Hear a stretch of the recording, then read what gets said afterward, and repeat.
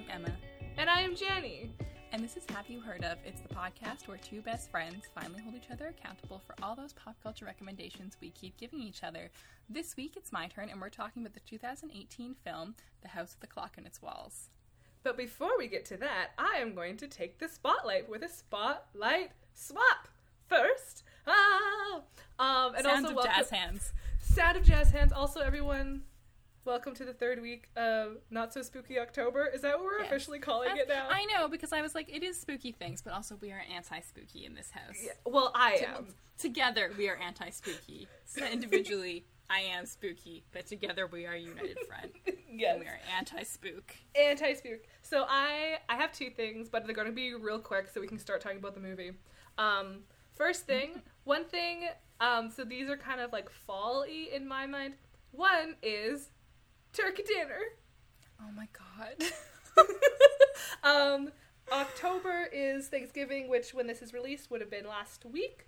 And I, for the longest time, I was a pescatarian, so I didn't eat like beef or pork or anything like that. So like turkey dinners were like the one time when I felt like society accepted me in fancy dinner territory. Like when people would have like steaks and hams, I'd be like, it's turkey, this is my territory, yes. It's turkey time. Turkey time. And a lot of people have specific traditions of what they have. My mom makes this really good yam dish that I'm pretty sure she got off like the Thrifty's store website, and I love it so much.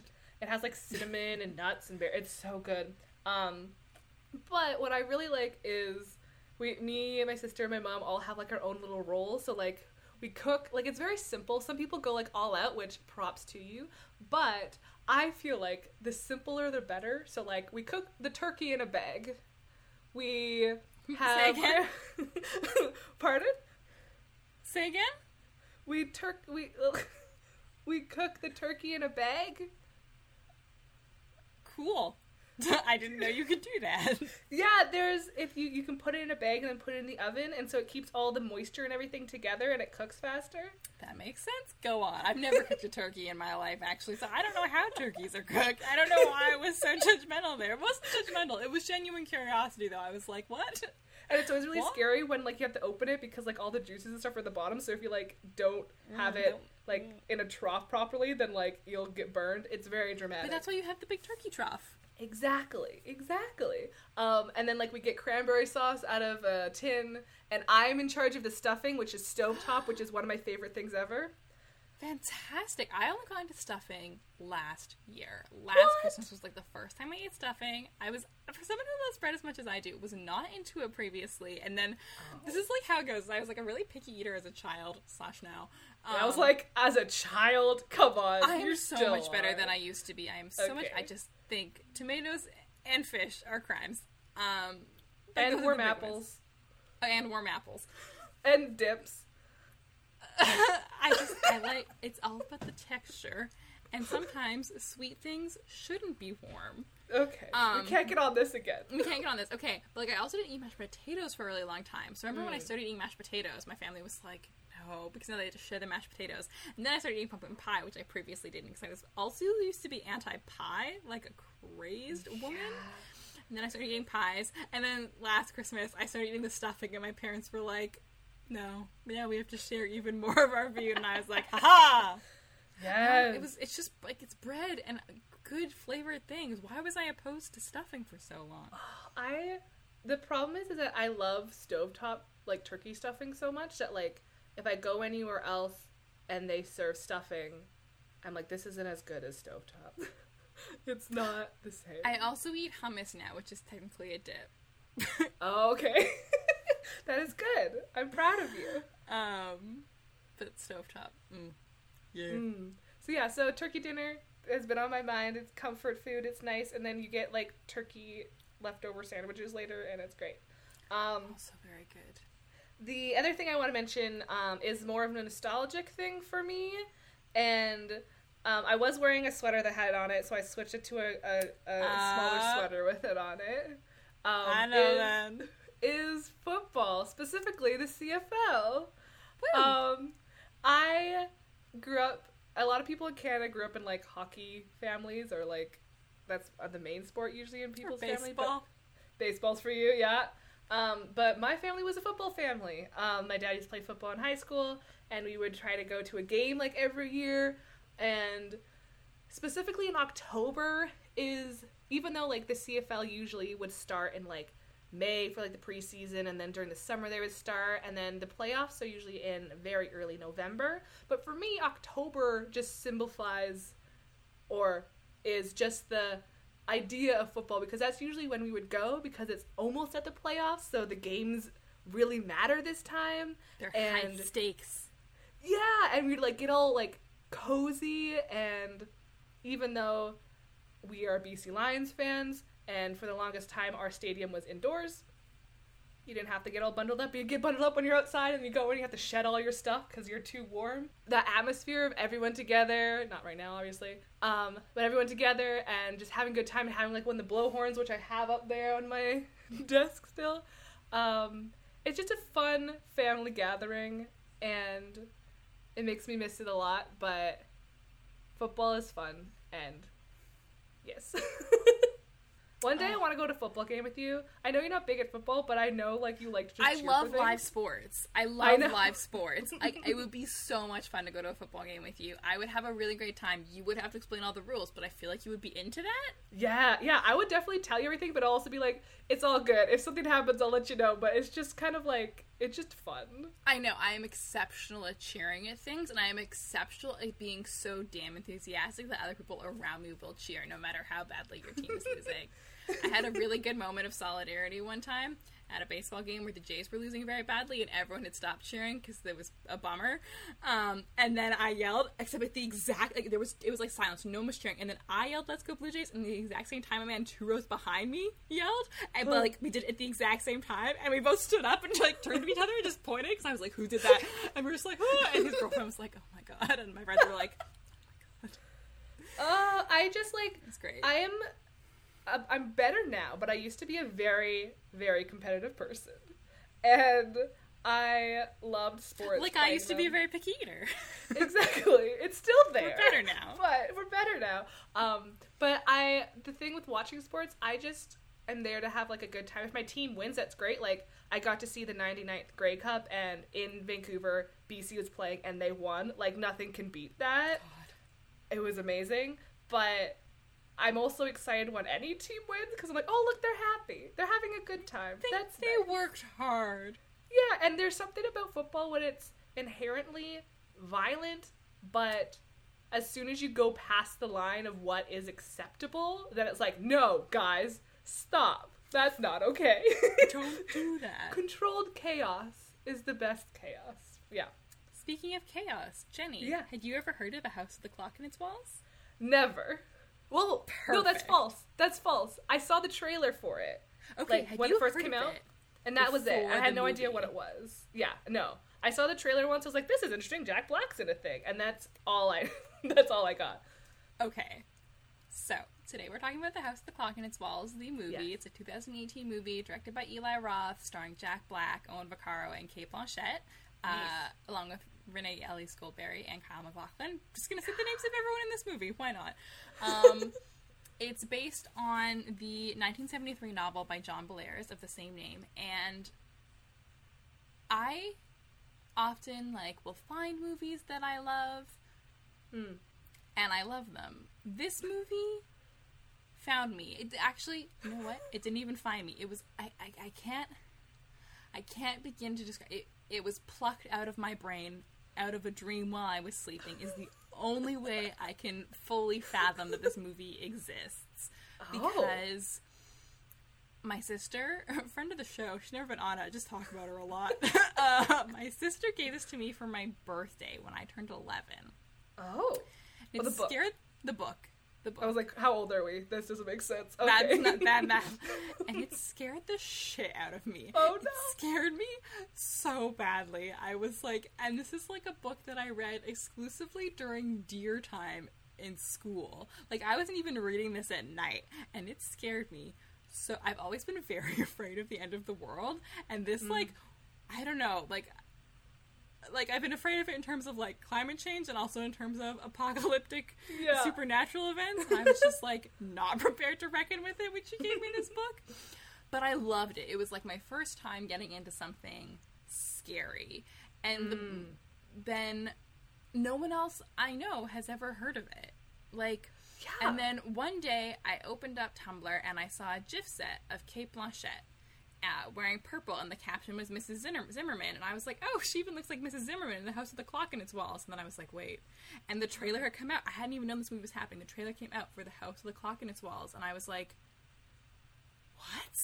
Because nobody else, I feel like, knows that this book exists, because it, like, came out, like, I've talked about this before, how, like, YA didn't exist, really, until the late 90s, as we know it. Before, it was, like, middle grade novels, pulp fiction, so, like, the Louis Barneveld series is a 12-book series that I feel like history has forgotten.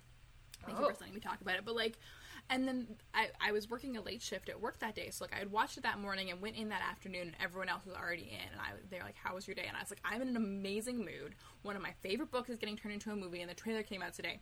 No one at work knew it. I was a barista at the time. I was, like, telling this to customers because I was like, someone I'm going to tell is going to have the same reaction I did. Nobody had heard of this book. And I was like, and then the more I looked up, I was like, it's such a wild turn of events. It's Eli Roth, who is an actor. Have you seen Inglourious Basterds? Have I made you watch that?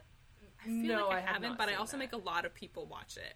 Sorry. Okay, everyone. no, I haven't seen it. So he's an actor in that, but he's also a director, but, like, it is just wild. I saw Eli Roth's name attached to it, and I was like, this can't be the same House with the Clock in Its Walls, because he, like, didn't invent, he definitely popularized torture porn. Like, his big movies before this were the Hostel movies. Like, he does horror, but it's not horror, it's just gross. Oh, no. And so, like, those are his movies, and so I saw, I was like, he's directing a children's movie? What the fuck? But it was like, and then it's also like this stacked cast of people who I care about. I really like Jack Black. I want an EGOT for Jack Black. I really like Jack Black. I love him. was never super into him. Like, I remember we're just going down memory lane. I'm going to talk a mile a minute so we can get through all of the, like, just my thoughts about this movie existing, and then we can actually talk about the movie. But, like, okay. But before you move on, can you just clarify something for me? So this book is a book in a 12-part series? Yes, it's the first of a 12-part series. Okay, cool. Carry on. I have never read any of the other books. Oh, okay. I've only read this one. Okay. I've never read any of the other books. I don't think they have any intention of making any more movies. I really like Jack Black. I remember going to see School of Rock in theaters and almost walking out because I hate the beginning of School of Rock so much because it makes me so uncomfortable to see people fail. And then by the end of it, I was like, this movie rocks. And then I kind of forgot about Jack Black. I feel like I've seen very few of his movies, and then I freaking love Jumanji. I think Jack Black should have gotten an Oscar nomination for Jumanji. That is not sarcasm. I think he is fantastic in that movie because he never makes fun of teenage girls. He just becomes one. Anyways, so this was like right post. He does such a good job in Jumanji. I know. He's so sincere. And I think part of it is just like, I feel like Jack Black's a good person. And so when I see him, like, in something like School of Rock or House of the Clock in Its Walls, where he's working with, like, young actors or child actors, or where he's in Jumanji playing a child, basically, I just, like, I trust him. And then Cate Blanchett is there. And then even all the supporting actors, I was like, I love Kyle MacLachlan, Renee Ellis Goldberry, like, in a movie, and I'd only ever seen her in, like, some TV, but, like, also only in Hamilton. Suddenly she was there, and I was just like, these are all people I really like. It's just, I can't believe it exists. It makes me so happy that this movie exists, and that the movie didn't scare the crap out of me. The movie takes, like, I think it's directed by Eli Roth, written by Eric Kripke, who created Supernatural, which we will get into later. Like, I feel like it's just, everything's coming together for me. This movie is just like, all of the stars align. Everything's coming up Emma. So, anyways, but I feel like they must have had, maybe, like, I guess the book's from 73, so maybe it's just, like, for older audiences, which is why none of my friends knew this, but, like, I feel like they had a great attachment to this book, but also to movies at that time, because watching this movie, it doesn't have, like, any of the real gothic horror that the book has, but it has, like, very, like, Amblin Entertainment, which this movie is an Amblin movie, but has like a very like E.T. era, like Hocus Pocus, Casper the Friendly Ghost vibe. Yeah. Okay, like I just had to talk about like how happy I am that this movie exists. Like it was truly someone was digging around in my brain while I slept and was like, this is a good idea, and then it just appeared. It just appeared before me. It just happened all of a sudden. Like, I didn't know that it was in development. I didn't know that it was happening. Just one day there was a trailer, and a month later it was out, and I remember sitting alone in a theater because no one I knew wanted to go see it. And I was just like, this is for me. I think I was one of 3 people in the theater. I was like, this is for me. That's okay. I'm the only person this movie is for. It's like, have you seen that meme when it's like the little, like, it's that little emoji that has the fingers together? It's like, is for me? It's for me. Yes, I have seen that meme.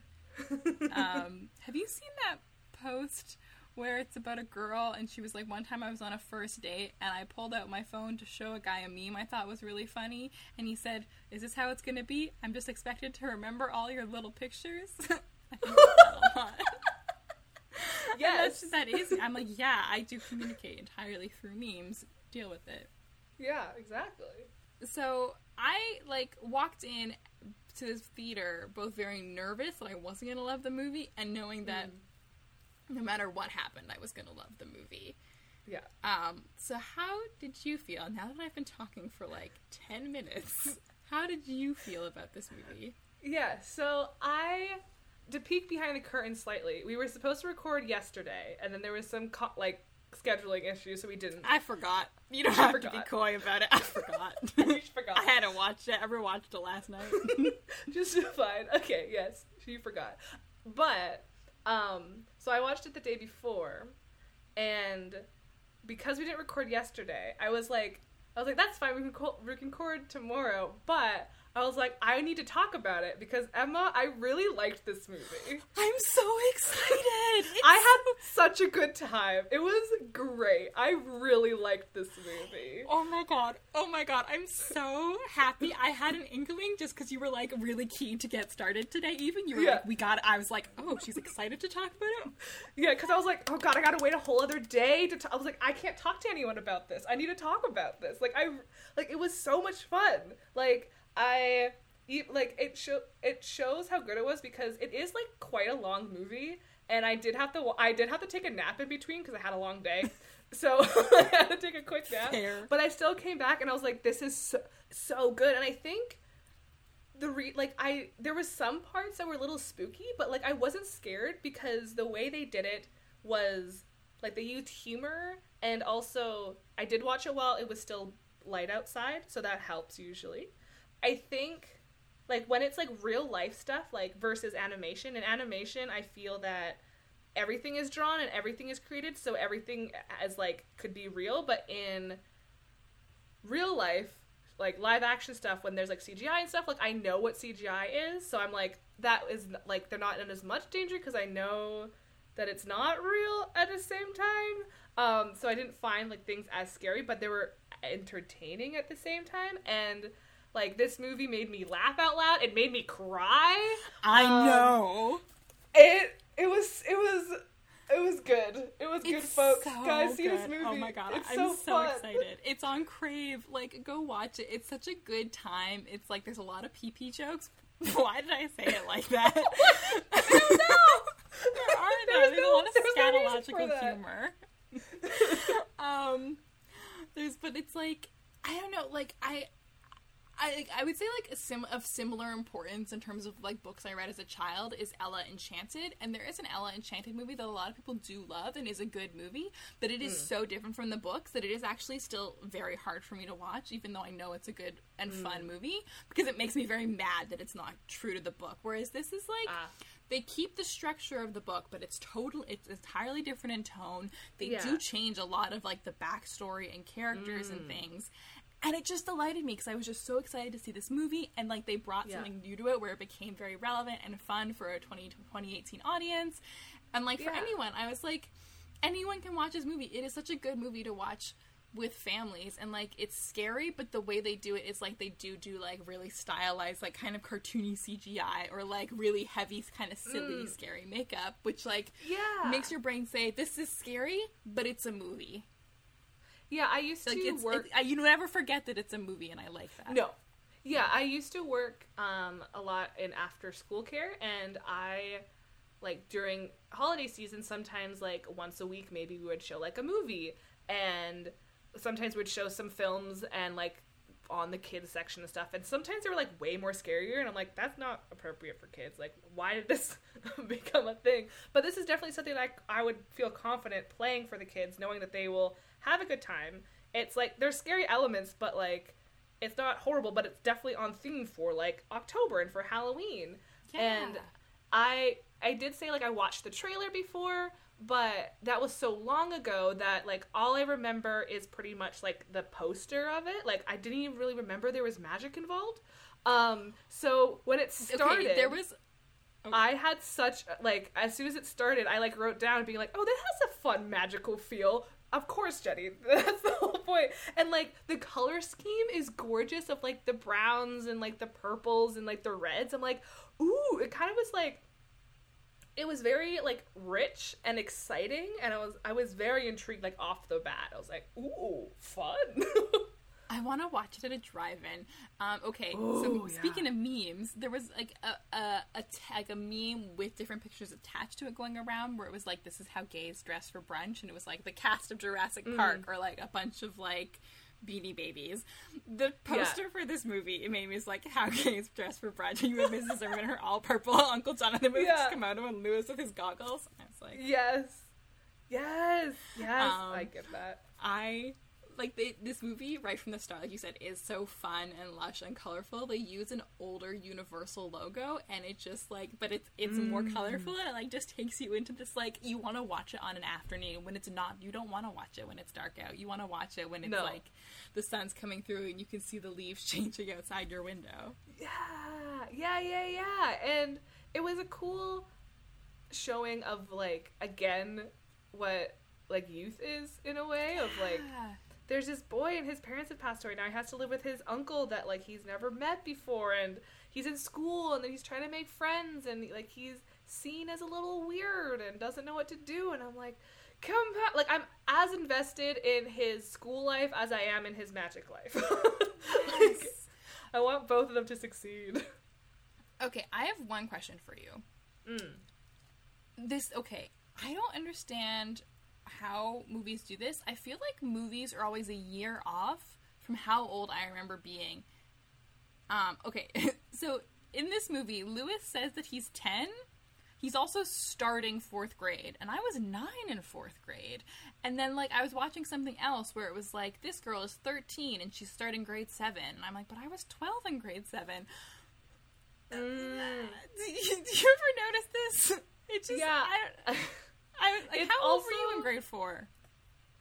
So in grade 4, it depends on when your birthday was. I feel like it makes sense with this because I don't think he started in the beginning of, I guess it would, I don't think it was the beginning of the year though, when he started. Because he could have been born in, like, early in the year, because when you're, because if I will. You end the year in kindergarten 6, yeah, you would be 10 in grade 4 by the end of grade 10. Grade 10, no. By the end of grade 4, you would be 10. Okay, I'll take. But I don't know if it's different. But some, like, countries do grades differently. So they're in the States. Anyways, that's like this is not even like a quibble, but I was just like, why does this always hurt my brain? I know, it's always Someone hard to please think microwave about. my brain. Okay, now let's start actually talking about the movie. Yes. I guess one thing, I feel like I've been talking so much. One thing I wanted to say is, like, to start us off, is, like I said before, like, they use an older logo, and right away, like, this movie, I feel like, exists outside of time. Like, I'm watching it, and I'm like, I don't know how old I am right now. I don't know when this movie was made, because it's set in 1955, based on a book from 1973, came out in 2018, and looks like it was filmed in 1984 to me. And I'm just like... It transports me. Yeah, I like that type of, that's why I said, like, right away it seems kind of, like, mythical and magical in the beginning, just the way like people's outfits are and like the color scheme and like the just the way it looks. I think it also could come down to if it's set in like 1955 but filmed in 2018, so they have that technology and that crispness of the screen, that it seems off, because if something's from 1950 it shouldn't look this clear because our brains are like everything is crisp. yeah, like everything should be blurry because that's what it looked like, because that's what our evidence of images were. The moment like we were like, oh, people actually wore color, things just were in black and white. Biggest revelation as a child. Yeah, it is such an interesting aspect because the way that our main character dresses, so Lewis has like these goggles that were very reminiscent, because I recently just watched Up, so it was very reminiscent of like when he's really young and he wears his glasses. So it's like, oh, that's so cute. It's interesting because you first get Jack Black like comes on the bus and he's like, hello, welcome, let's go, and you know like something's a little weird about him, and then they're like, here's the house. The inherent Jack Blackness exactly. of it all. And then yeah, you get introduced to this house. So, like, this house is actually gorgeous. This is such a pretty house. Like, I live in a place that has a lot of historical character houses, and it reminds me a lot of some of the streets here. I'm like, ooh, that would be a fun house to look at. Oh, and, I love old houses like that. My city needs more of them. Yeah. One of the biggest twists in my mind, well, not in my mind, while I was watching this movie, I got real mad at Tarby. Tarby. I like wrote down, I was like, oh, Tarby's a nice kid. Like, oh, that's nice of him. And then later you see like he was just being nice to get votes to be like the president. And I was like, how dare you? I gasped. I was like, how such a little shithead. That's my notes. Tarby's a shithead. They got me. I was like, oh, the like kind of like a so jock kid who's nice and it will be good, and he's like, oh, like be friends with me. I'm like, hey, this kid's like actually cool. Like, this is a cool thing you don't really see a lot in media. And like his friends mean, but he's like, come on, man, let him know. Like, hell yeah, stand up for people. And then it just goes for the worst, and I'm like, you got me. Backfired. I was rooting for you. I know. Rooting for you. I know what Lewis feels like now, because I'm also been betrayed by this. How dare you? Yes. So, Lewis Barnavale, age 10, newly orphaned, has to go live with his Uncle Jonathan, who he has never met, who lives on 100 High Street in the town of New Zebedee. What a good name. Fancy New name. Is that an actual place? No, it is. So, the house is based on like a real house, I think that was allegedly haunted, that the author grew up near or had visited and was just really in love with. And then like the town is based on the house, where I think it's called Chilton House. I don't remember. Don't fact check me. Okay. Anyway, so it's New Zebedee is not real, but it is in my heart. Yes. Yeah, it's fun. One of the lines they have in this movie is like, you don't need a lot of friends, you just, because Mrs. Zimmerman is Uncle Jonathan's neighbor, as played by Kay Blanchett, I love her. And I love her so much, and she's saying to Lewis, like, you must have lots of friends, and Lewis is like me, and he's just like, yeah, lots of friends, they're so great, I miss them so much. You're like, oh, buddy, you're not fooling anybody. Which is an interesting dynamic, because when you see the connection between Jonathan and Florence and their, like, dynamic, you can tell, like, they're very different, yet they've been friends for so long. They have such a good friend chemistry. Oh, it's great. Like, they have such great one-liners, because they're these powerful people that are just kind of sick and tired of each other, but they also care for each other, and they're kind of like, well... Insults are their love language. Yeah, when they're like, hey, go get it yourself, they're like, get it your own. Choke and die. Like, it's like, oh, friendship. I have a gif with that queued up on the Tumblr. HiHoPodcast.tumblr.com. Oh. Hello. You're Lewis, I presume. How was your trip? This old hag is my next-door neighbor, Mrs. Florence Zimmerman. I'm relieved to see you didn't inherit your uncle's freakishly oversized head. Huh. Says the woman who literally looks like a Q-tip. Oh, look. The giant head is angry. My God, did that withered purple skeleton just speak? She thinks she's smarter than me because she's got more college degrees. No, I think I'm smarter than you because I'm smarter than you. So, like, I think, like, kind of what, like, this whole movie is very much, like, the emotional part of it is, like, you don't need to make yourself liked by lots of people. You just need to find, like, the one person who likes you for who you are. And for Mrs. Zimmerman and Uncle Jonathan, that's them. And Lewis thinks he finds that in the aforementioned tool, greaser, fool man, fool boy, and being mean to a 10-year-old Tarby. One day he'll wake up and be like, I forced a man to raise someone from the dead. I need to rethink my life. I know, and he will never acknowledge that. I just, like, before we get into that, like, I love, again, like, this, the introduction to this world is such a delight. I've, like, Lewis must be so scared. I think what breaks my heart about Lewis is, like, he knows he's weird, but he doesn't, in the beginning, before he starts getting, like, bullied at school, like, he doesn't mind it. He's like, I wear these goggles because they're what my favorite Captain Midnight wears, and he's my favorite. And, like, he knows things would be, like, easier for him if he acted normal, but he doesn't want to. Like, he knows that he's not very brave. He knows, like, he's kind of a nerd, but, like, before he had his parents to back him up, and then it's so scary for him to go live with Uncle Jonathan, who he doesn't know, and it's such a relief when Uncle Jonathan and Mrs. Zimmerman are, like, so careful of him, and, like, in that first night, where they're like, we're just gonna eat chocolate chip cookies, we're gonna play poker, and you're gonna win. It's nice.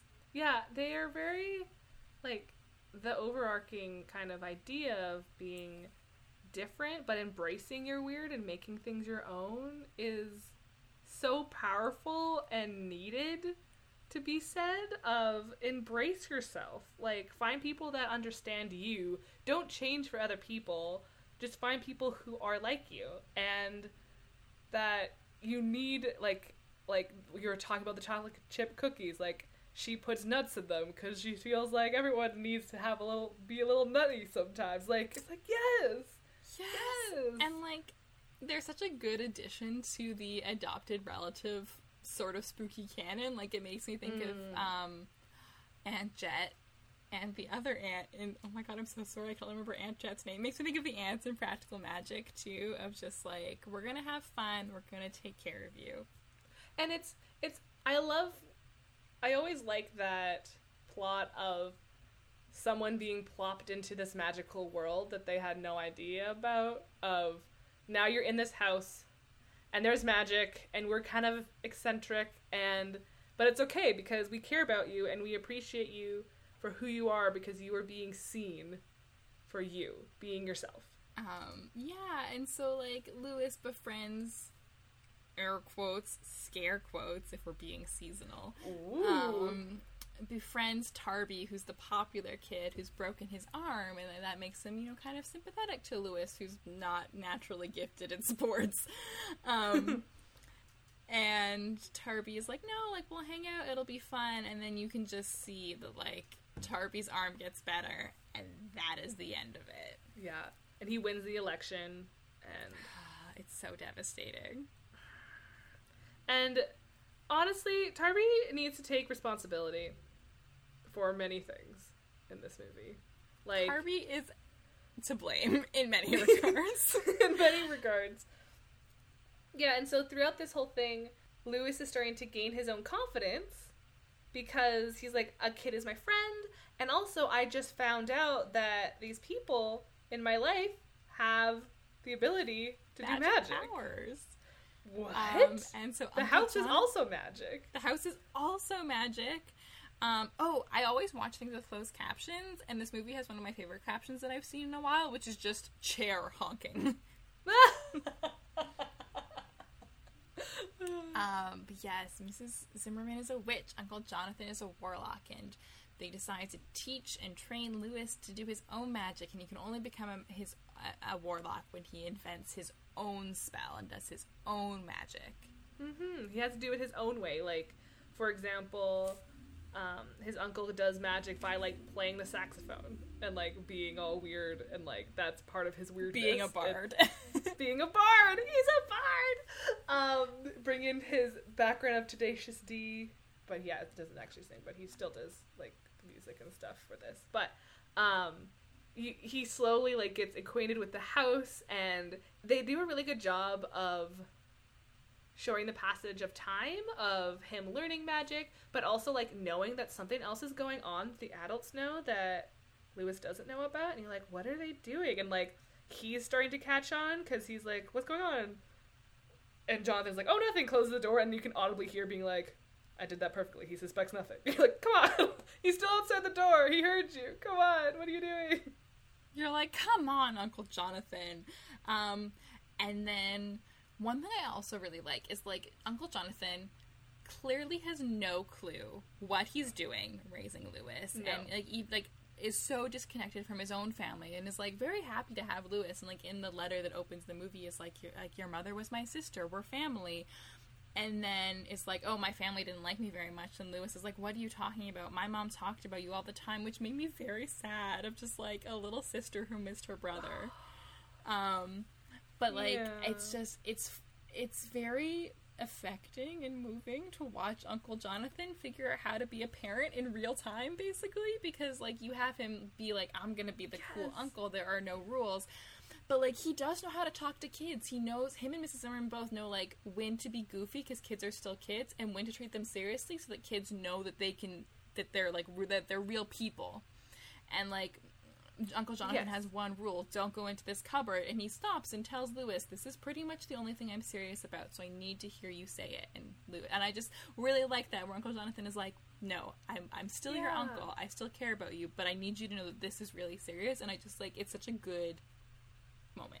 Yeah, and then when he finds out he stole it, he kind of like is like, no, this place is not safe for kids, and kind of storms out, which granted it's not. I get that it's not safe. It is not safe for children. And then we go to the scene where this is the scene I cried for. Mrs. Zimmerman they were trying to talk to him and talking. Okay, so Mrs. Zimmerman was talking to, do I call it Florence or Miss Zimmerman? What's easier to say? We call it there. We also, like, haven't explained really what the deal with the house is, so we'll talk about this later. Then I'm like, wait, we should talk about why they're all freaking out. But before we do, okay. So Florence tries to talk to Jonathan, and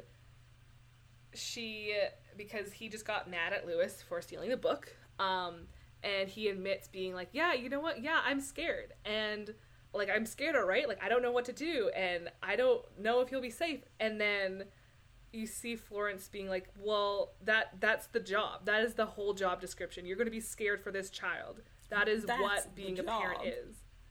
And I don't know why, but I just started crying. And I was like, because, like, Cate Blanchett's, like, acting in this was so good because she was firm and, like, very serious and composed, but in her eyes and her face, you could see she was breaking down, and she talks about, like, I would give anything to have my like child back, and you're like, oh god. And I don't think I've talked about it on the podcast before, but I've talked to Emma about it. I like constantly worry about being a parent all the time, and I don't have a child, but I really want to be a mom one day. And so, like, I remember, like, even in high school, I'll be walking down the road, I'd be like, I hope my child got home safe, and then I'd have to stop and be like, Jenny, you don't have a child.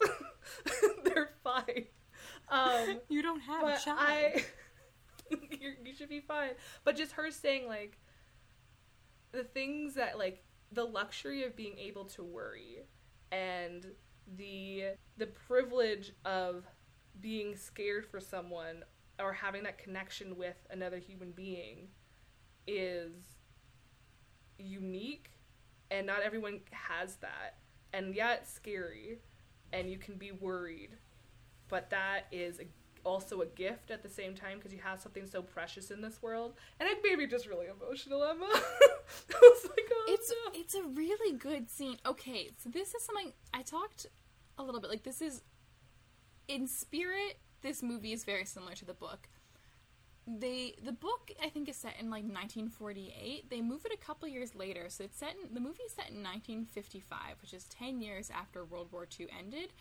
All of the backstories for, like, the three grown-ups, Isaac Izard, Mrs. Zimmerman, and Uncle Jonathan are new to the movie, and I think it's so interesting and on a lot of levels, and like it's a really, like you said, like that scene with Mrs. Zimmerman talking about how much she misses her family, which you later realize is a result of her being Jewish and in a concentration camp. And Eli Roth is a Jewish director too. And it's another really good scene where she's talking about Lewis. Who, like, this movie understands loss for, like, such a silly kids movie. This movie understands loss very well because it's like we've talked about it in passing. So basically, Lewis wants to be friends with Tarby and thinks the only way he can get Tarby to be friends with him is to kind of challenge him and be like, I can do music, or I can do magic if you're not scared.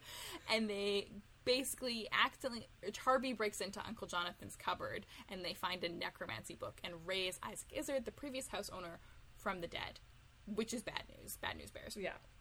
And so, but it's like very, like you have Lewis who is missing his parents so clearly, and it's like this, so that's the scene where Uncle Jonathan is mad at him and Lewis is like, I know it was wrong, I know it was a mistake, but if I thought it worked here, it would help with my parents. And this little child's whole face just crumbles. And Uncle Jonathan realizes, like, I'm really mad at you. I know why you did it, but I'm still mad at you, so I still need to send you to the house. But then you have Mrs. Zimmerman, and like that Mrs. Zimmerman scene is so good. And then you have her later talking about it with Lewis, and it's this other scene of, like, Mrs. Zimmerman went through something very, very horrible, and her magic isn't working. She's like, my outsides are fixed, but my insides are, and she's talking to Lewis, and it's just, like, really moving to see an adult who went through something very awful talk to a child who went through something very awful and be like, I don't know how you feel, but I know how bad I feel, and it sucks that you're never really going to feel okay. But that in itself is okay. And then you, like, see her sleeve pull up and you see her tattoo. And it's just, like, I remember sitting in the theater and being like, oh, my God. And it's just, like, it's a very emotional movie. And I think it's a really interesting choice on Eric Kripke and Eli Roth's part. Because, like, sorry, this is, like, getting really intense. But, like, World War II, it's weird to think about, but, like, World War II is getting farther and farther away from us. We are hurtling into the future. And so, like, you and I both did war history classes in high school and, like, continue to learn about the effects, like, beyond the kind of traditional, like, war narrative, I think, that is taught to a lot of students and learning about that. And it's also at a time where, like, people are dismissing what happened during the Holocaust and during World War II. God, didn't expect this to go here. But, like, I just think it was really interesting that they're like, this is a kid's movie for 2018. And I was like, maybe for some kids, this is the first time they're hearing about it? Possibly. Like, both of my grandparents on my mom's side were in World War II. And my Oma, which is my grandma, her dad went to a concentration camp. And when he came back, kind of the idea when Miss Zimmerman is talking about, like, my outsides were fixed, but my inside wasn't, she said, like, when he came back, he was different.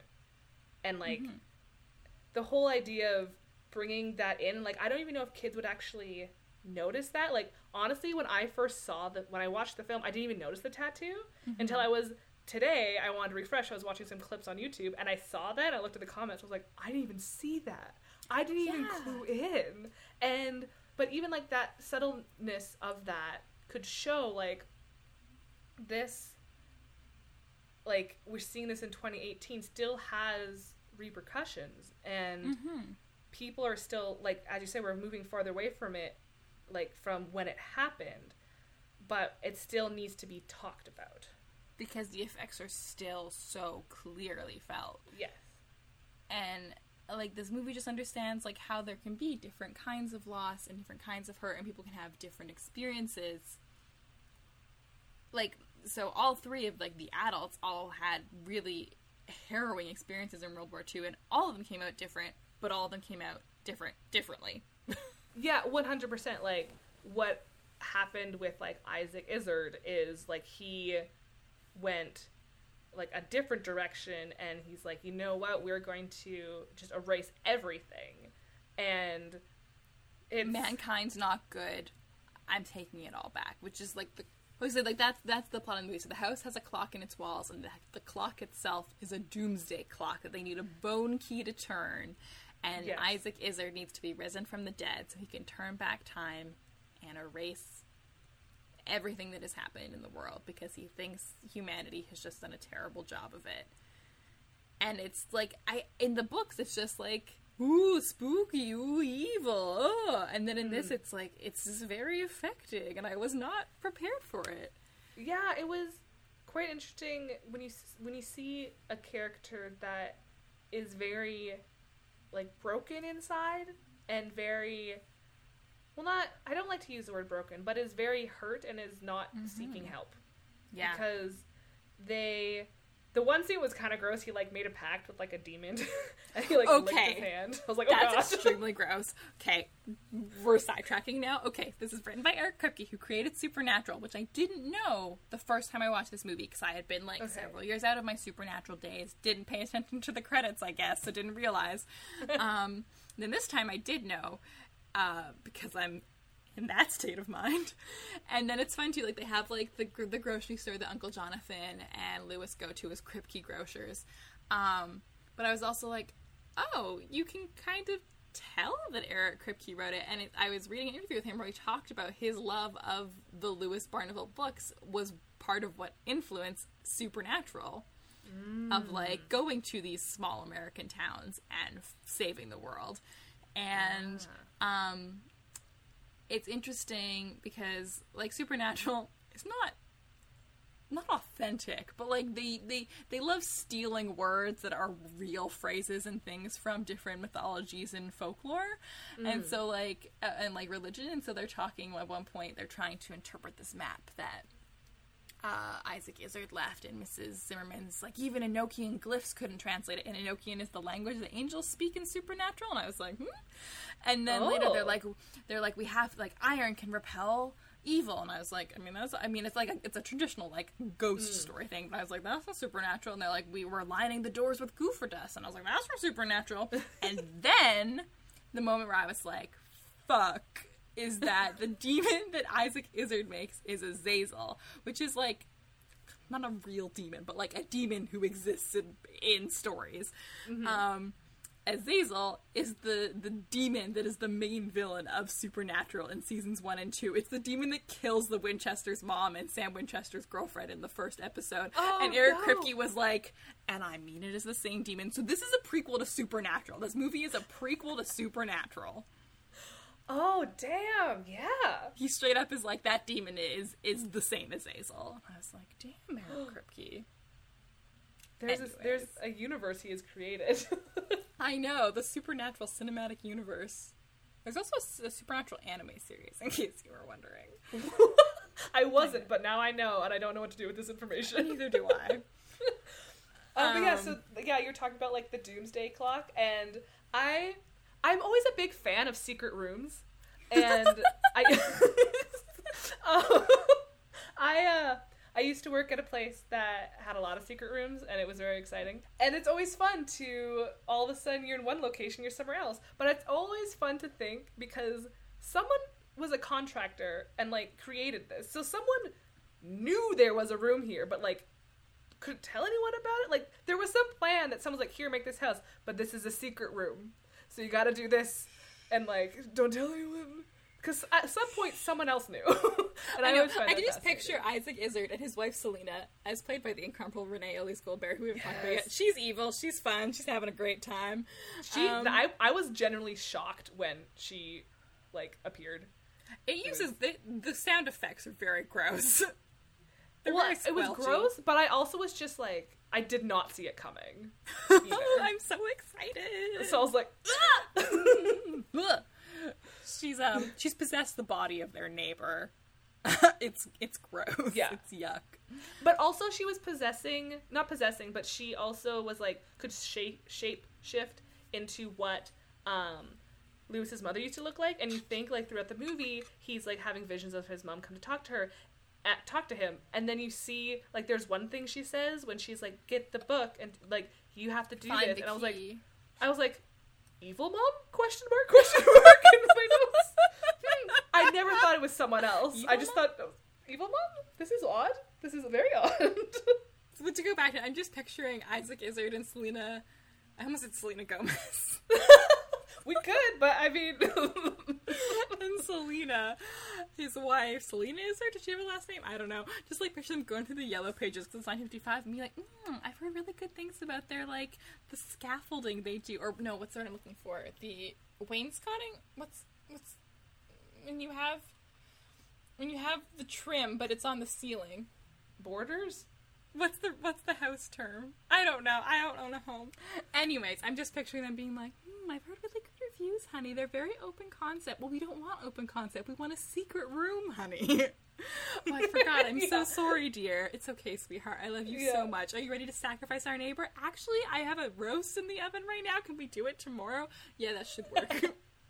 I already mentioned before, like, how I really liked the color scheme, and I also really liked the costume design, but also, oh my god, Miss Zimmerman has an Umbra staff, and that made me very happy. Oh my god, she does! Right? Straight up. She has a changeable, like, staff that she can, like, change the edge of it at the end of it so she can, like, have different magic, and she just has an Umbra staff. I'm like, yes, Taco! Do it! I feel like a recurring thing is us assigning a D&D classes to characters. So Jonathan's definitely a bard. What is Mrs. Zimmerman?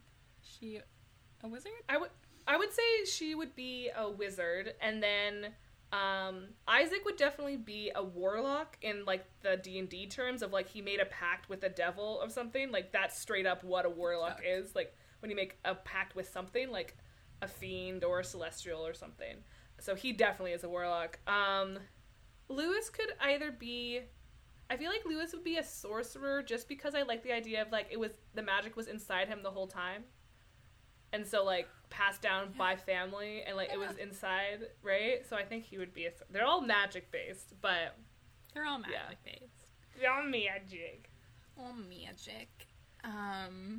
And also, we haven't talked about, like, the ongoing word they keep using throughout is indomitable. It's very good. It's very emotionally rousing. And, like, you see, like, so Lewis is, like, a little, like, Angus MacDonald. He's very smart. He just, like, loves words. And I was like, yeah, right? Oh, exactly. And he's using big words and loves all that stuff and is super cute. And he keeps using the word indomitable because it means, like, can't be defeated, is, like, strong. And which is fun throughout the whole thing because he's, like, pumping himself up about it. And then what really got me is when Miss Zimmerman calls herself indomitable. And I'm like, yes! Yes! I know. I was like, having seen it before, didn't cry this time when she's talking about her family. But then it got to the I'm indomitable and she gets her magic back because her family is gone, but she still has a family and she cares about Lewis and she cares about Jonathan, who she just mocks mercilessly. Florence, now would be a good time for a little magic. Of all people, Florence, I thought you'd want this. I know what losing your family did to you. You're too sad and broken to work any real magic. Maybe I was. But now, I'm indomitable.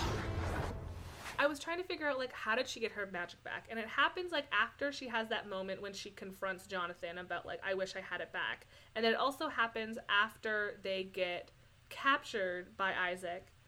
She has a realization of, I could be filled with hatred and go back in time and all these things, but, like, I'm indestructible. I am indomitable. Like, no. Like, I'm the sum of my experiences, and I am not gonna let them beat me.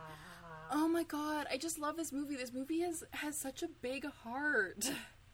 It has such a big heart, and also, like, it's just funny at the same time. Like, it's good. Like, there's some things that are like, okay, that's definitely for a kid. But there's other moments where I'm like, that was actually fun. And it was light enough and dark enough at the same time that, like, I like the changing of when something that seems so innocent and joyful, but they're in such a hard situation, but they seem to be funny and kind of positive at the same time because, like, that's just the world is always a fun dynamic.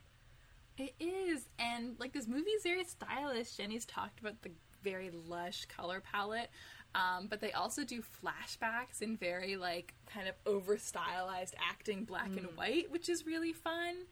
I'm sorry to bring up this again. This is just where I blanketly declare things about characters, but Uncle Jonathan was in love with Isaac Izzard, and it bums me the fuck out, because it's very sad. I can see that. I know, because they have, like, flashbacks where Mrs. Zimmerman is telling them about before Isaac went to war and became very, very sad and made a pact with a demon with all yellow eyes. But it's just, like, being like, Uncle Jonathan didn't have anybody, then suddenly all they had was each other, and it's like how Izzard and Barneveld were a stage act, and they were I keep wanting to say musicians.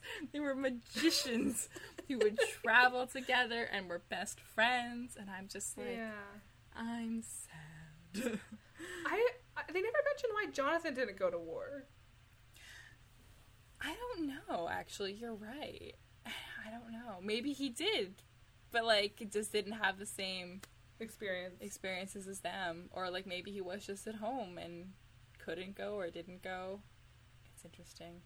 He does seem like a bit younger than the other ones, but I don't know if he's that much younger that he wouldn't have been going to war. I don't know. Oh, man. But, like, all's well that ends well. Like, they stop the clock, they stick together. There's a great, so Isaac Izzard has a hex on the clock so that no witch or warlock can locate it. But did you figure it out? Because I was, like, really excited as soon as I said that, and I was like, but Lewis isn't a warlock yet. Yeah. I was like, that's not it yet. He can do it, and so he gets to do it. And, like, you see Lewis get into his own of, like, because the whole thing is that you don't become a warlock until you defeat, like, a big evil person, an evil entity, and so he gets to find it, and then he makes his own magic, and so he combines everything that he enjoys of, like, defining a bunch of random words, or he's using this magic 8-ball, which is the last gift his parents gave him, and it's just so cute. Also really got me, actually, because they keep talking about, like, the magic 8-ball isn't real magic, and then Lewis shakes it and asks, like, Mom and Dad, what do I do? And it says, say goodbye, and you realize he has to destroy the 8-ball so it'll stop the clock, and then that is very moving, because it's like, oh, that is his parents. His parents are there. Mm-hmm. And it's, like, it's really sad after seeing him think he was talking to his mom and then realizing it's just evil Selena. And I was just like, oh, his parents were looking out for him. Also a very supernatural thing. Yeah. And also just, like, him doing his spell is such certified weapons-grade weirdness. I know, and then even, like, Ms. Zimmerman's like, that was odd, and then you see Jonathan say, yes, it was, but he says it like he's proud. Like, I know. yes. She's kind of, like, taken aback, and it's, like, even watching it, I was like, jeez, kid, that's embarrassing. And I was like, Emma, you're watching a movie about magic. He's trying to stop the world. Let him be weird. Yeah. It's just like, he just gets to be, for, like, the whole first time in the whole movie, authentically whack. Because he finally is confident about who he is. He is. He knows who he is. Like, even like, Uncle Jonathan and Mrs. Zimmerman are so supportive, but he's, like, trying to talk to them about Captain Midnight, and they're like, we don't watch TV, we don't know what that is. Like, oh, the magic 8-ball, that's not real magic. And then finally Lewis is like, everyone else, it's illegal to speak to me right now. I'm gonna do a spell. Well, it's even because Miss Zimmerman was talking about how magic comes from within. And if and she's like, you have to be whole from within. And if you're sad about yourself in the situation you're in, it's not going to work. And so he was finally, your face. Baby. Baby. Yeah. This was a really good film, Emma. It's really fun, right? It was, like, great. I really enjoyed it. Oh, okay, we should talk about Rose Rita. Oh, yes. Okay, so Rose Rita in the other novels apparently does become more of a character, and she's this girl on the periphery who is, like, also clearly just, like, a weird kid, especially, like, the way that little girls are, where you get really obsessed with something in, like, kind of a creepy way. And Rita Rose loves insects, and she keeps trying to befriend Lewis, but she's also not popular, and sadly, in the way that is very human, Lewis is so entranced by Darby that he keeps kind of ignoring her, and then at the end of it he's like, oh, actually, you're really cool. And I love Rita Rose, or Rose Rita, because she is not ashamed. She shows him her book of insects, and there's a drawing of him in it, and she's just like, and what about it? Yeah, she's not even like, when... oh, don't look. She's just like, you look like a bug. Yeah, I'm like, yes, girl. And I love, like, when he's like, can I look at your bug book? And she's like, I know you know it's insects, but He's okay. Like, but okay. I'm like, well, bug book is fun to say, Rose Rita. Yeah. Okay, my other notes were Kyle MacLachlan is very handsome, but only in flashbacks. Yes. Kyle MacLachlan is also Skye's dad from the second season of Agents of S.H.I.E.L.D. Yes. And also many other roles. Don't at me. But, like, he's really, the second season of Agents of S.H.I.E.L.D. is very good. This movie also, like, understands the importance of loss and the importance of apologies. It's a very, very brief moment, but Uncle Jonathan apologizes to Lewis for yelling at him, and Lewis apologizes, even though he already has, for, you know, raising the dead. But I just like they're also like, Uncle Jonathan is like, I'm sorry for yelling at you. That wasn't nice. Yeah. And I was like, good. I hate baby Jonathan. Uncle Jonathan gets stuck in the clock and turns back time and turns into a baby. Hate it. Didn't like looking at it. Didn't need it. I mean, maybe as a child I would have chuckled, but I was like, I am looking away. I think if it was a complete baby, it would have been fine, but because he still had Jack Black's face. But, like, it was really soft. It was soft and huge, and also, like, before they go, he's like, I have to use the washroom. Like, not now. And then so the baby pees later. Like, was that worth it?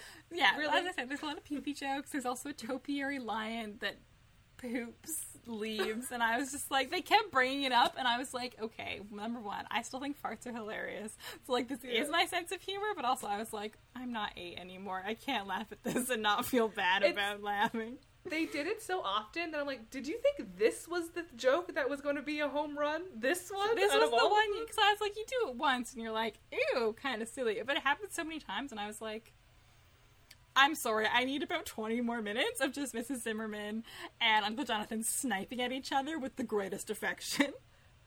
Yes. At one point, Uncle Jonathan says, you don't just raise the dead on accident. Americans say on accident instead of by accident. Like the age thing, this is not a criticism of the movie. This is just not how I do it, so I always notice it. I say, I did that by accident. Yeah. I knocked over my water bottle. Sound effects. I did that by accident. Or, I did that on accident. What? That's not English. I mean, technically it's American, it's not English. It's American English. Whatever. Anyways, that's not a criticism. Those are all of my notes that I took. I love this movie. This movie makes me so happy. It makes me feel 11 and being really scared. It makes me feel, 20... How old was I in 2018? I can't do math. It makes me feel 25.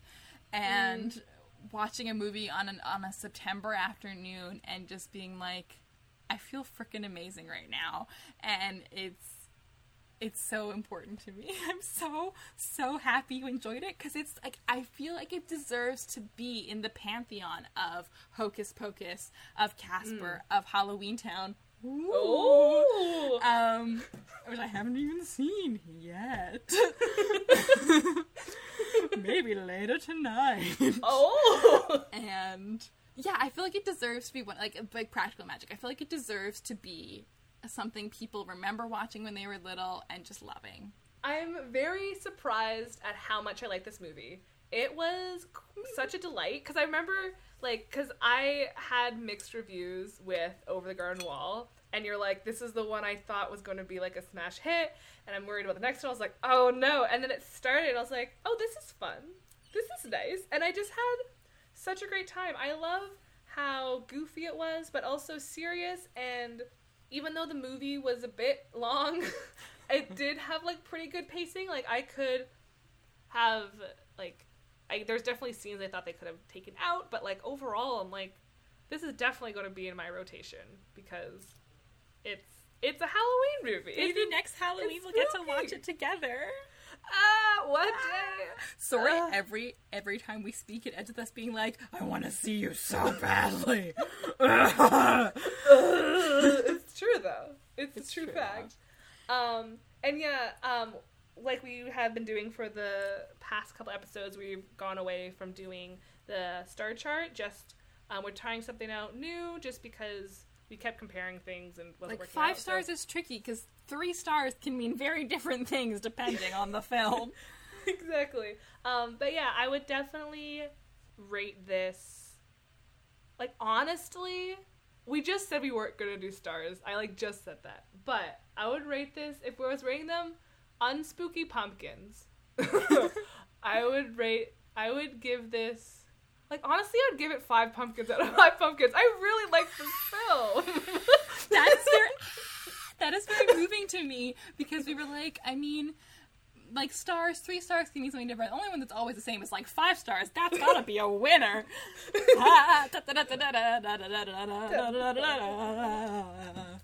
Oh my god. I was so nervous. I was so nervous about bringing this to the table. I was like, what? Because I have the memory of being so scared of the book. Oh, that's one more note. The credits are all animated, like, little character drawings, but it's like the illustration style is very similar to the illustration style in the books. So I cried just watching the credits, because it just, again, took me back where I was like, this is a movie for Emma. This is a movie for me. This is me. But it's just, like, it's so good. I'm so happy. It's so fun. I just remember being so scared that I was like, what if this is really scary? What if Jenny doesn't like it? What if she thinks it's too weird? What if it's goofy? What if she doesn't think that all the fart jokes are good?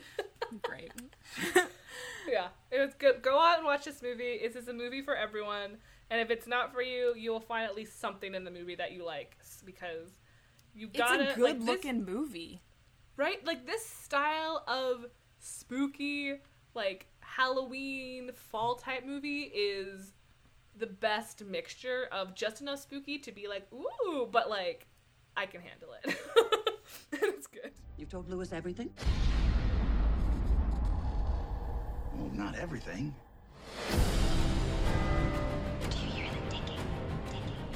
This house used to be owned by another warlock. He's very wicked, very powerful. He left a hidden clock in the walls. We don't know what it does, except something horrible.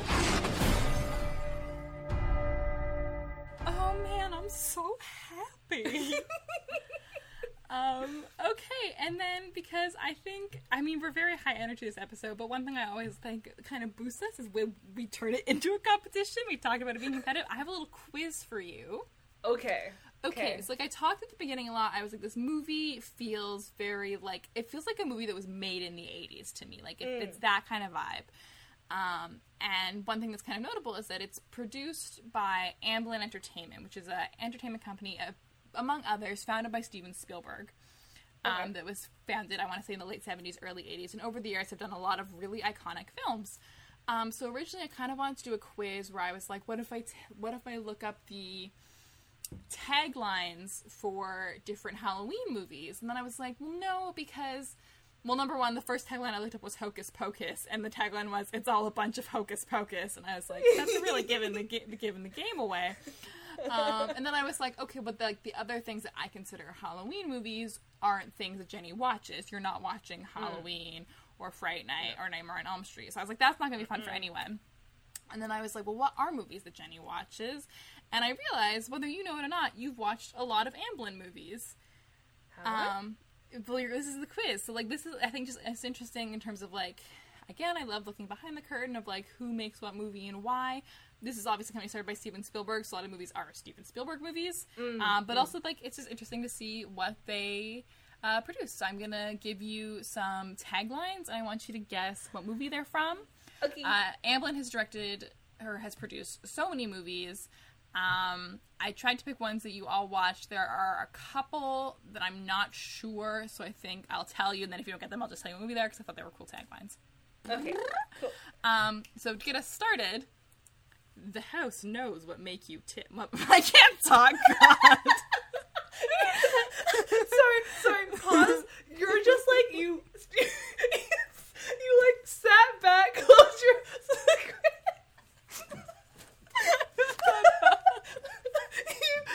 You sat back, you crossed your arms, you looked so smug, and then you said it so wrong.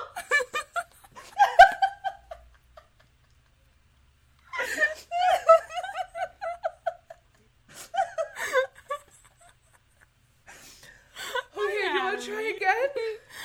Jenny, what movie has the tagline, This house knows what makes you tick. The House with the Clock in its Walls. Correct. Oh, before we move on, I just want to say, all the movies we've brought for Not So Spooky October have been, like, the longest titles. Actually, though. Over the They all curtain. have long... The House with the Clock in His Walls. I know, I was in the tag on Tumblr yesterday, and everyone was like, why does this movie have this whack-ass title? And I was like, it's a book. It's a book! Okay. He is afraid. He is alone. He is 3 million light years from home. The Martian? No. The first thing I thought was Buzz Lightyear, but that's not a thing. That's the character. I will say that I'm loosely going in order that these movies came out. This is an older movie. We were not alive when this movie came out. We would not be alive for another 10 years. Oh god, okay. He's alone. He's afraid. He is alone. He is 3 million light years from home. I'm crying from my inability to speak earlier. Can I get a hint? I'm audience, I'm giving her a visual hint right now. Oh my god, it's E.T. It's E.T. I just held my finger up to the webcam. I actually always really hate doing this because I don't like looking at how big the top of my finger is. Please stop. I don't like it either. He was never in time for his classes. Then one day he wasn't in his time at all. Back to the Future? Correct. Wait, these are all from the same people? These are all from the same people. Same company. What? I know, and like these aren't... I'm gonna give you... How many do I have? I have 13, and this is like not even a quarter of the movies he's produced. What? I know, right? It's the story of a man, a woman, and a rabbit in a triangle of trouble. Rabbit? It's the story of a man, a woman, and a rabbit in a triangle of trouble. This sounds like a more modern movie. Wasn't there like... This movie, actually, the plot of it is based on my worst fear. You have many fears, Emma. You gotta narrow that down. Being falsely accused of a crime. Okay. I don't know. Can you get a hint? Another one? Sorry, all of my hints are visual. No, hold on. This movie is a detective story. Inspector Gadget? No. It incorporates animation and live action. Oh. Is this... Oh. Ooh. Is this... Ooh. Is this... I'm trying to pull my hair down in front of my eyes. It did not work successfully. What is his name? Who Framed Roger Rabbit? Yeah! Hey! I was like, it's the one with the framing and there's a rabbit, but I couldn't put all the words together. What was the hair for? Jessica Rabbit. I was trying to do like the Jessica Rabbit has like the big swooshy hair because I was I'm like, that's just all I could think of. way. I know. I was gonna say that line, and I was like, I feel like that's too obvious. Yeah. Okay, number 5. I mean, you'll get this one right away, but it felt like a crime not to include it. What if Peter Pan grew up? Hook! Yeah! Oh, one of my favorite movies of all time. An adventure 65 million years in the making. Jurassic Park? Yeah! My hint Hell for yeah. that was I was going to play the melodica cover.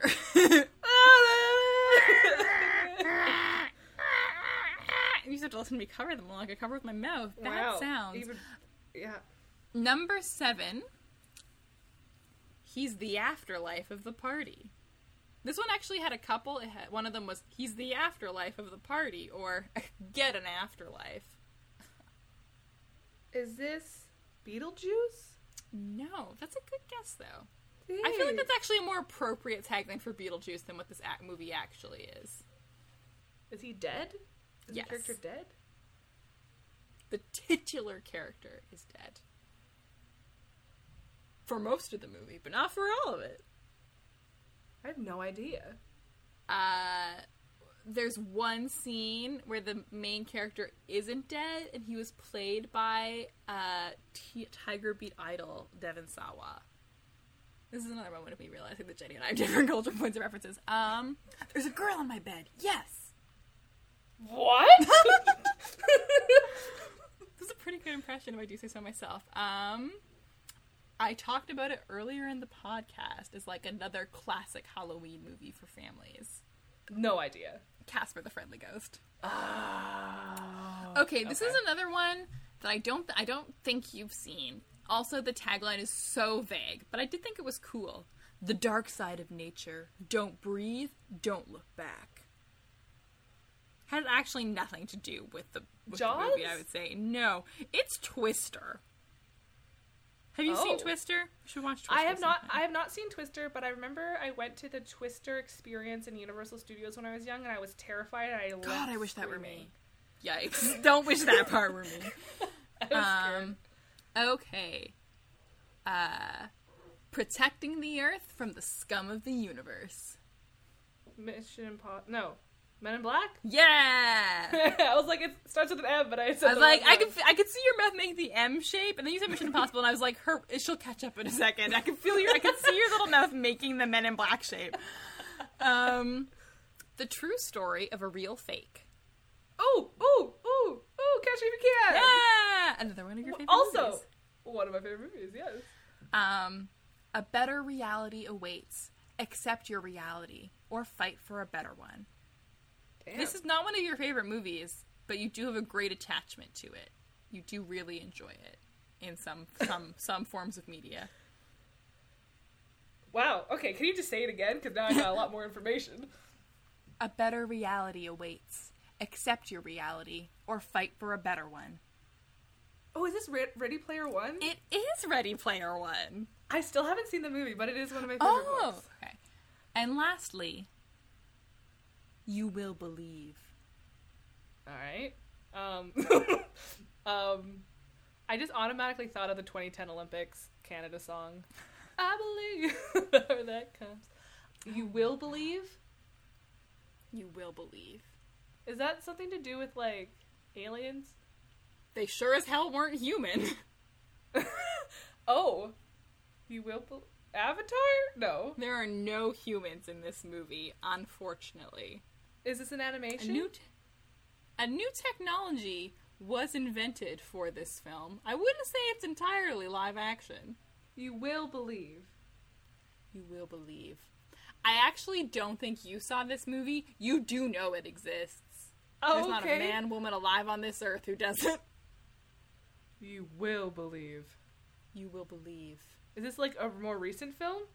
I think actually for people who, like you and I, who don't go to the theater as often in the before times, for a lot of people, this might have been the last movie they saw in theaters. That's how new it is. Oh no, is this Cats? Touch me, it's so easy to leave me. All alone in the memories. I don't know more words. I love you so much. Oh my god. You will believe. That's a threat. My god.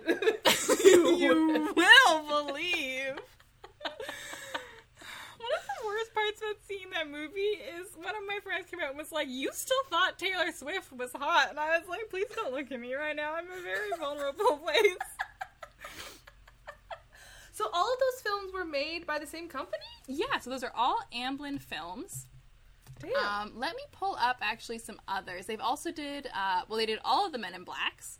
So Amblin Entertainment did all the Men in Blacks. They also did Minority Report, which I don't think you've seen, but also actually has a really cool tagline. The future can be seen. Hold on, my phrase. The future can be seen. Murder can be prevented. The guilty punished before the crime. Oh. That's from Minority Report. They also did Fievel Goes West and An American Tale. The Goonies, Gremlin, Poltergeist, The Land Before Time. Wow. Cape Fear, all of the Jurassic Parks, Schindler's List, The Little Rascals, The Bridges of Madison County, To Wong Fu, Thanks for Everything, Julie Newmar, Balto. Anyways, a lot of things. War Horse. Sorry to burp while I said War Horse. Yeah. Yeah. Well, thank you. I have been educated. Amblin Entertainment, man. I have a great attachment to production companies because I like when production companies, like, when you kind of can tell that something is from them, you know? You're like, you're telling this kind of story. Fun. quizzes. Well, thanks for that. You're welcome. And believe it or not, we are 3 weeks through Not So Spookytober, but we've got one more special, very seasonally holiday appropriate that I'm very excited about watching for the first time. And so we'll see you again next week for that. But if you're looking for something to do in the meantime, you can check us out on Tumblr or Twitter at Hi-Ho Podcast, or you can drop us a line at hihopodcast@gmail.com. That's HYHO Podcast. You can also follow us on Spotify, Hi-Ho Podcast, where we post playlists of the month. This month we were doing a spooky pumpkin patch, but actually mostly spooky playlist. We were trying to find things that are like evocative and, you know, not just the same Halloween songs you hear all the time, because there's a lot of music out there. You can also subscribe, rate, and review us on iTunes, Spotify. Actually, I don't think you can review on Spotify, but you know what I mean. Rate, review, subscribe on the podcaster of your choice. We think it's cool. Yeah, it's great. Thanks everyone who has been listening. We have viewers from all over the world right now, which is kind of exciting. I know. It's like, we are but a humble podcast, because we also don't like promoting things, because we are people who like to avoid the internet regularly. But it's very exciting to be like, oh cool, it's not just my sister listening, it is in fact other people as well. So thank you so much for doing that. And we look forward to speaking with you next week. Speaking to you. To you, yeah. And in the meantime, to remember to like what you like. Your opinion is valid. As long as it's the same as mine. Happy Halloween!